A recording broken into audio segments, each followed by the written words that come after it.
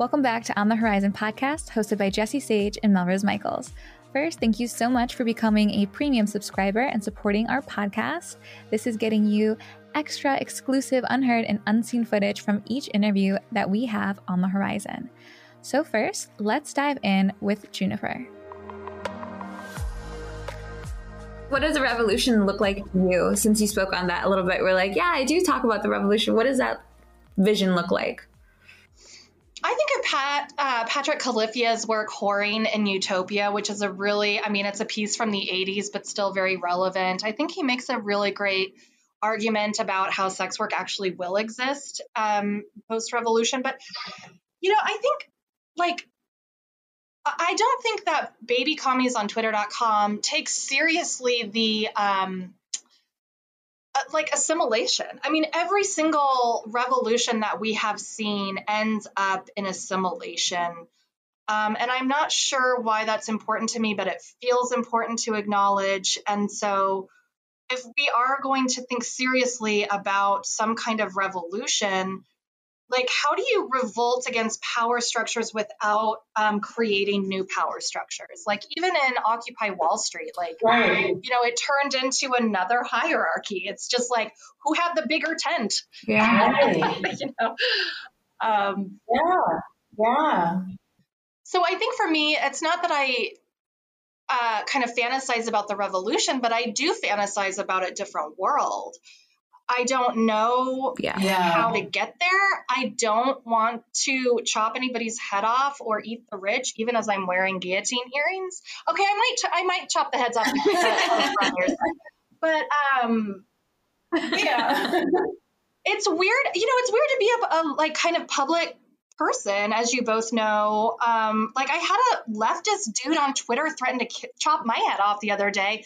It's God. Can we not with the chopping of the heads? So long story really long. I don't even know what my conception of the revolution is. We're probably going to destroy the planet before we get there anyway. So probably it's really likely based on science. I'm actually interested though. It feels to me like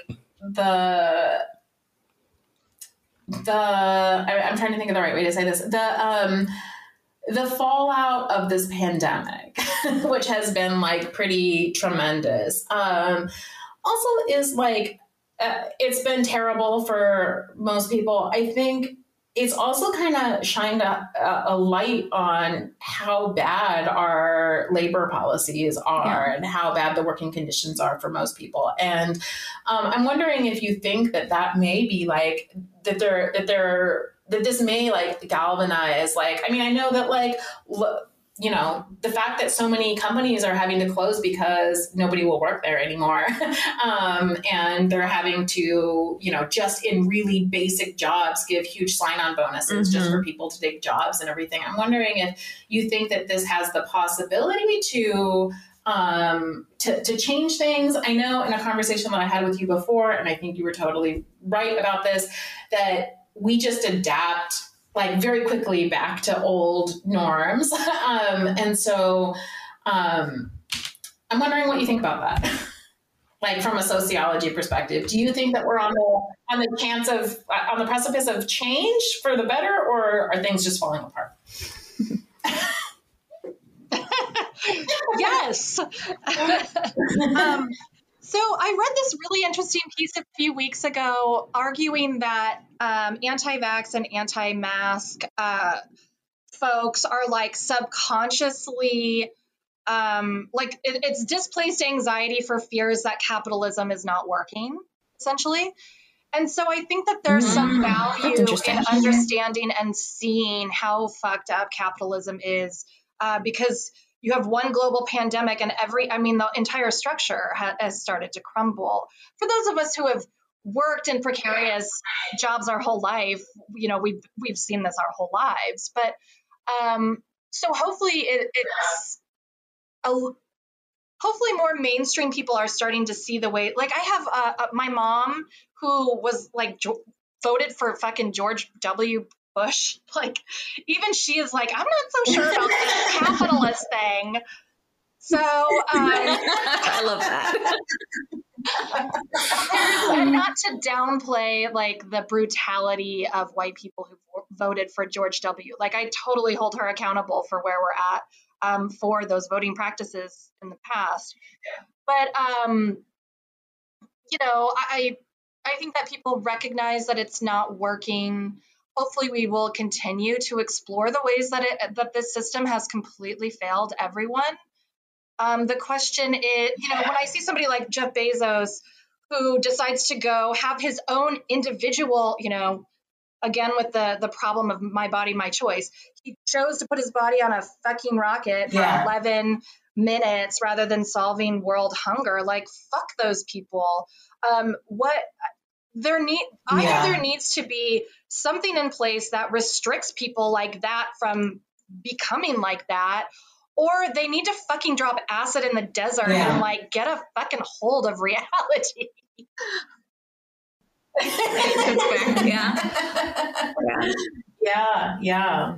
I don't think that anybody who's ever done acid in the desert would choose to go on a rocket rather than solve hunger.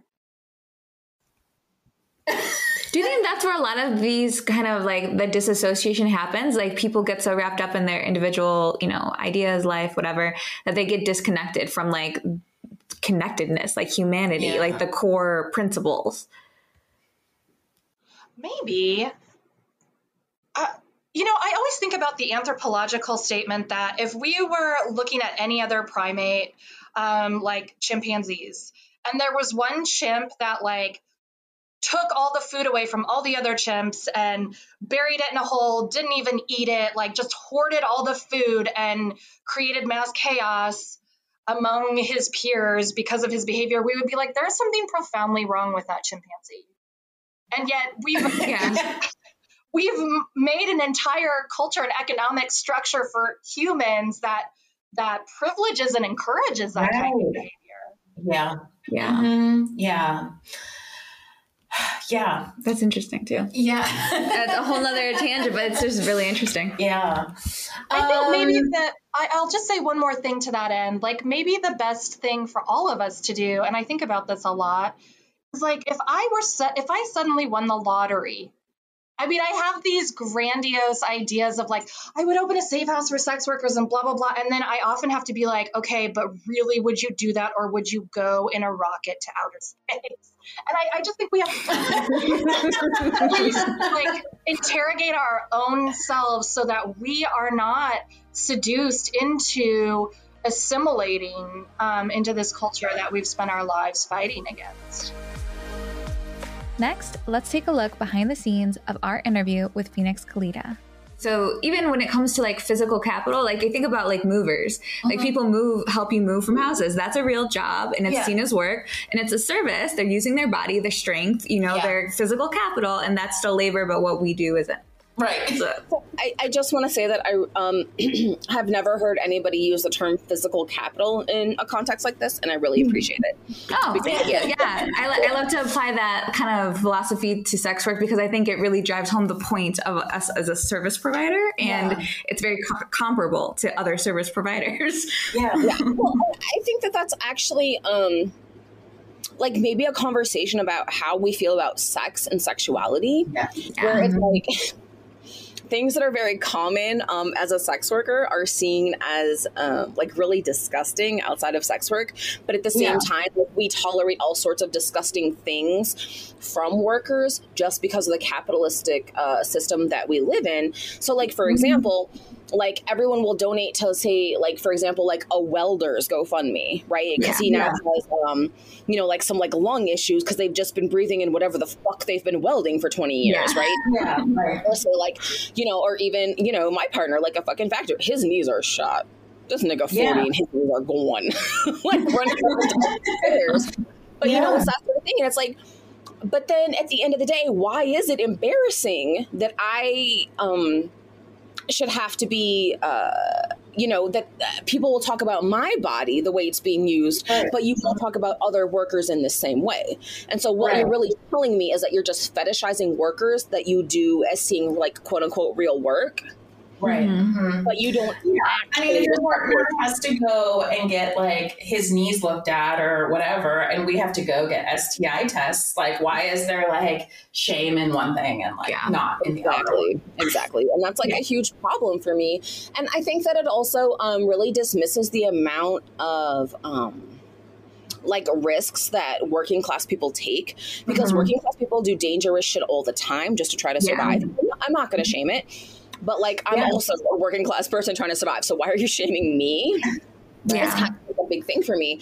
And, you know, like when you look at workers, you know, and I have so many, because I actually did used to do factory work. I did used to do warehouse work. I did used to be a waitress. Like I actually did these things, you know, before, during, and after sex work. And, you know, so it's like really unfortunate that I can say that, you know, oh yeah, my knees are shot because I, you know, was like a waiter for so many years.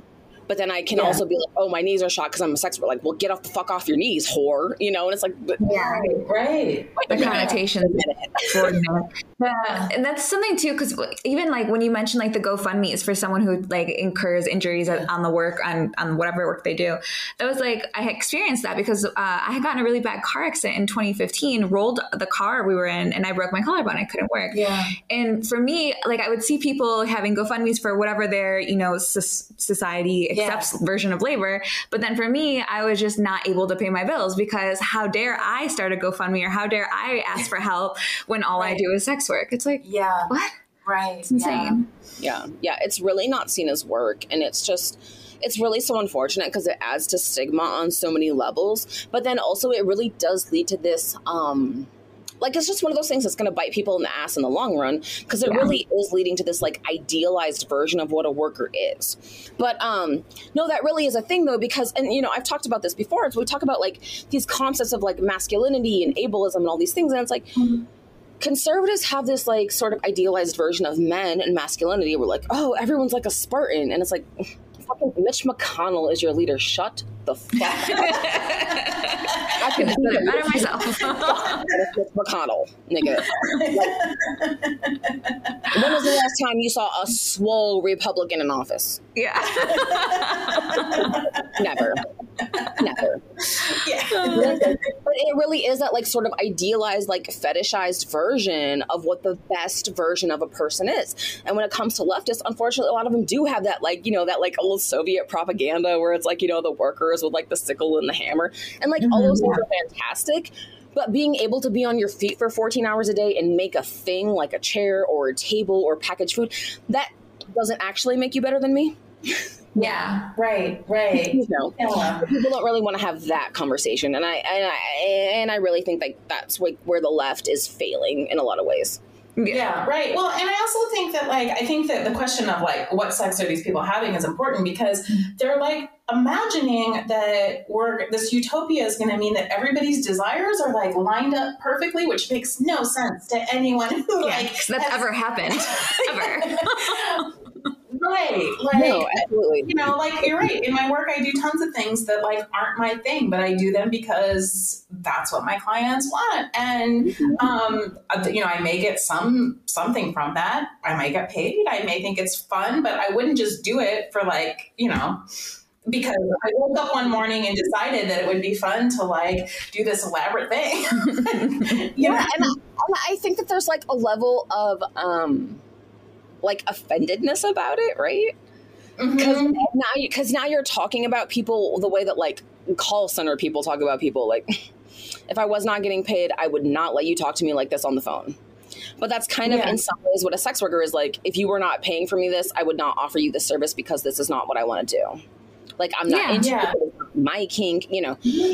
But then we were talking about that last night. We were talking about like our partners who were like, they don't see the same thing that, like, we're not doing the same thing with them. They're not getting the persona in bed. They're getting me, like, in sweatpants and full of Nutella. Like, girl, not Nutella. What are you doing? I even have clients I've written about this too who are like, oh, I wish I had like a woman like you. And I'm like, but my partner doesn't even have a woman like that. I wish I had a woman like you. Are you sure? He's so lucky because he gets this. And I'm like, But does he? How do you know that? I mean, I don't know my partner, but like, I'm not a sex worker for him. Yeah. Exactly. And yeah, so a lot of people don't appreciate it. And I hope, all I have now is like the Thor like meme in my head. Or GIF where he was like, hammer. Is it though?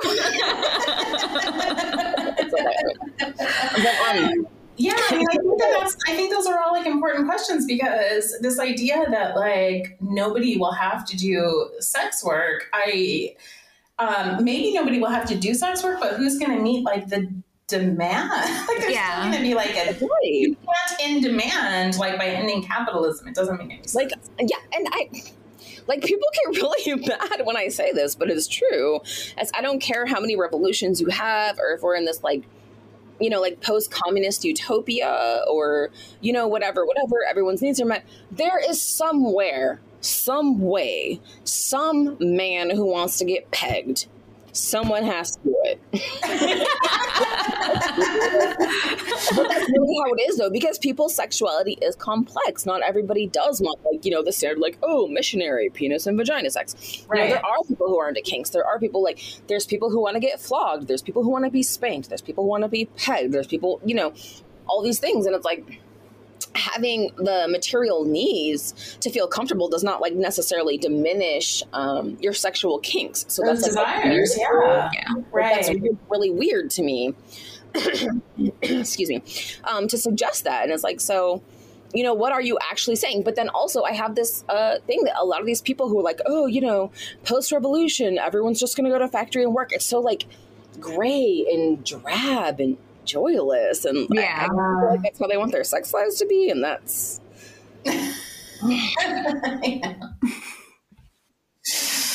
sign me up. No.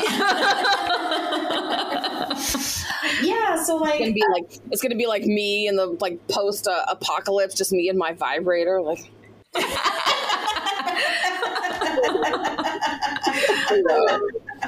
That's like But there really is a whole problem around the idea that people have sex for pleasure, right, or have sex to pass time. Yeah, like I masturbate all the time. Like, and people laugh, but honestly, it's like I'm not even that horny all the time, but it's actually like a pain reliever thing for me. Yeah. Like I get that that little like endorphin rush, like, oh, I can now make it through the rest of my, because I have chronic pain. I can now make it through the rest of my day, shit like that. And it doesn't have to be about having babies or making Jesus happy or whatever the fuck y'all be doing. I don't fucking know. I don't know. It makes me so tired. Right. But no, sex is pleasurable, and it's like so unfortunate that we as a species are capable of having these really like nuanced and intense conversations about sex and sexuality and pleasure and consent and boundaries and kinks and fetishes, but then at the end of the day it's all like, who the fuck is it, like a Lila Micklethwait? No sex.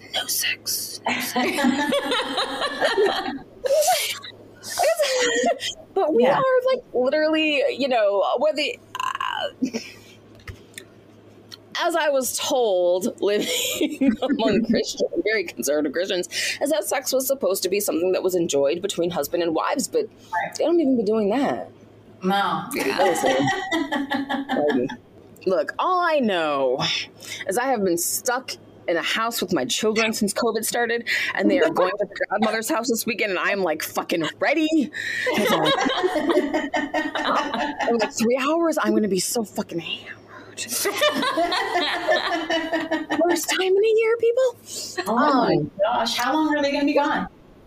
Just for the weekend. I got to get it in and get it done, and yeah. But no, I think that this really is a conversation, and like in a general sense, it makes me really sad in a lot of ways that like not just that like these anti-sex conversations are happening, because of course you expect fucking conservatives to do this, like who they are, but it makes me sad that they're like bringing in like a whole new generation of like baby queers and baby leftists to be like like repeat these talking points and regurgitate this shit, and it's like, what are we doing? You know what I mean?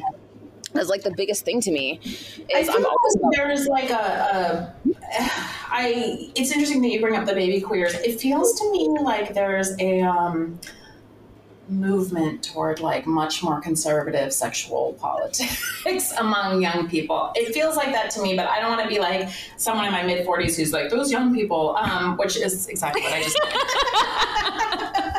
said. No, I just appreciate the fact you said feels like, as if it's not actively happening in front of all our faces. I know. I just didn't want to say like those young people, but it feels very conservative, and I don't know. It is very conservative. It is. Well, yeah. I mean, I think that's like, oh my God, I hate liberals so much. I just do. Like, they're such pieces of shit. But no, this really, in my opinion, is a thing that, like, because we had Obama 2 terms and, whatever fucking goofy shit and fucking, we spent all this time feeling smug as liberals. Not necessarily us. We're better than liberals, but you know what I mean. But no, liberals really did spend all this time feeling smug and like, oh, Obama's in office and fucking notorious RBG, whatever the fuck. Yeah. Whatever the fuck. But like that really was a thing, is that like liberals really felt like they were untouchable while conservatives were planning, because that's what the fuck conservatives do. Right. Yeah. And so now here we are, and like, I could see it in the pride conversations, right? I don't know if y'all watch this. No, can't get pride. No, can't get pride. Yeah, that's insane. What kind of bootlicker shit are we doing right now? Right. Yeah. And the justification for it slightly different, but it's the same outcome. Like, it's definitely the same outcome. Yeah. Well, I think that I have a podcast. It's called the Black Podcast. You should check me out. I'm fucking hilarious.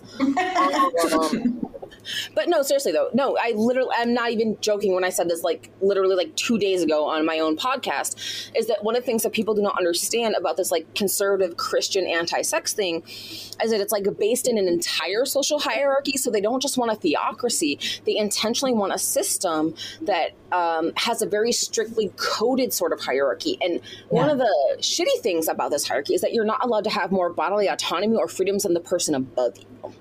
Right? And so then we talk about like Black people, you are not allowed to have more autonomy and freedoms than white people. We talk about Indigenous folks, you're not allowed to have more autonomy and freedoms than white people. And then even when we get to like groups of white people, white queers, fuck y'all niggas. Y'all are not allowed to have more rights and bodily autonomy than, hetero white people or cis white people. Right? And then like you keep going. And even when you get to a point where you could even be talking about like a class privileged cis hetero Christian white able-bodied woman, she's still not allowed to have more bodily autonomy and freedom than a man who is white. And like, and I don't think that we talk about necessarily the fact that hierarchy is a significant part of their belief system. Yeah. Right? And so like when we're talking about things that are anti-sex, it's like, oh, because like a hetero cis white man said so, right? And we're talking about even like the anti-abortion shit, right? You're not, if you're poor, you're not allowed to do that because rich people said so. Or if you're black, you're not allowed to do it because white people said so, right? And so it's that thing about the social hierarchy of you're not allowed to have more autonomy and freedom than the person above you. And I think that's where a lot of this shit comes from. And so people really have internalized that. We're like, oh, I'm actually not allowed to enjoy sex. But you are. Yeah.